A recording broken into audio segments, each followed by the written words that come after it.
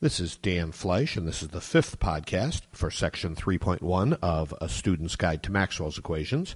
The subject of this podcast is the integral of E.dl, the electric field circulation, and the relevant section of the text can be found on page 68. If you've been tracking the previous discussions about the induced electric field, you probably realize by now that the structure of the induced electric field is such that it tends to circulate back on itself. And since the induced electric field lines form closed loops, these fields are capable of driving charges around those loops. After all, there's an electric force on a charge. F sub E is equal to QE. So in the case of positive charge, that force is in the direction of the field. And since these induced fields make complete loops, that means that charges can be driven around those loops. Of course, charge moving around a circuit is the very definition of electric current.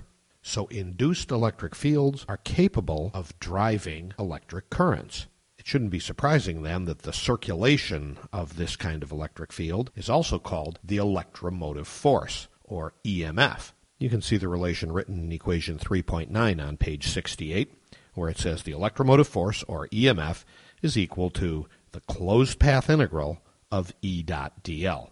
Of course, the quantity that is formed by integrating an electric field around a path is not technically a force at all. Forces have to have units of newtons, and this quantity has units of volts per meter times meters, which means volts. Or, looked at another way, newtons per coulomb times meters, and newtons times meters is just joules. So another way to think about the units of EMF is as joules per coulomb, which is the same as volts.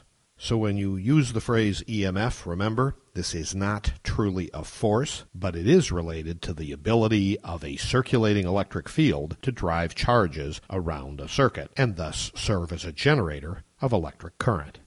So if the integral of the induced electric field around a path is not a force, what exactly is it? You can tell that by looking at equation 310 toward the bottom of page 68, where we've written this integral, and then for the electric field E, substituted F over Q, because that's, after all, what we said the electric field is. It's a force per unit charge. So by substituting F over Q for E, we can then see that if we take Q as constant in all this and move it out of the integral, we get 1 over Q times the integral around the path of F dot dl. But we know what the integral of F dot dl is. That's just the work done by the force around that path.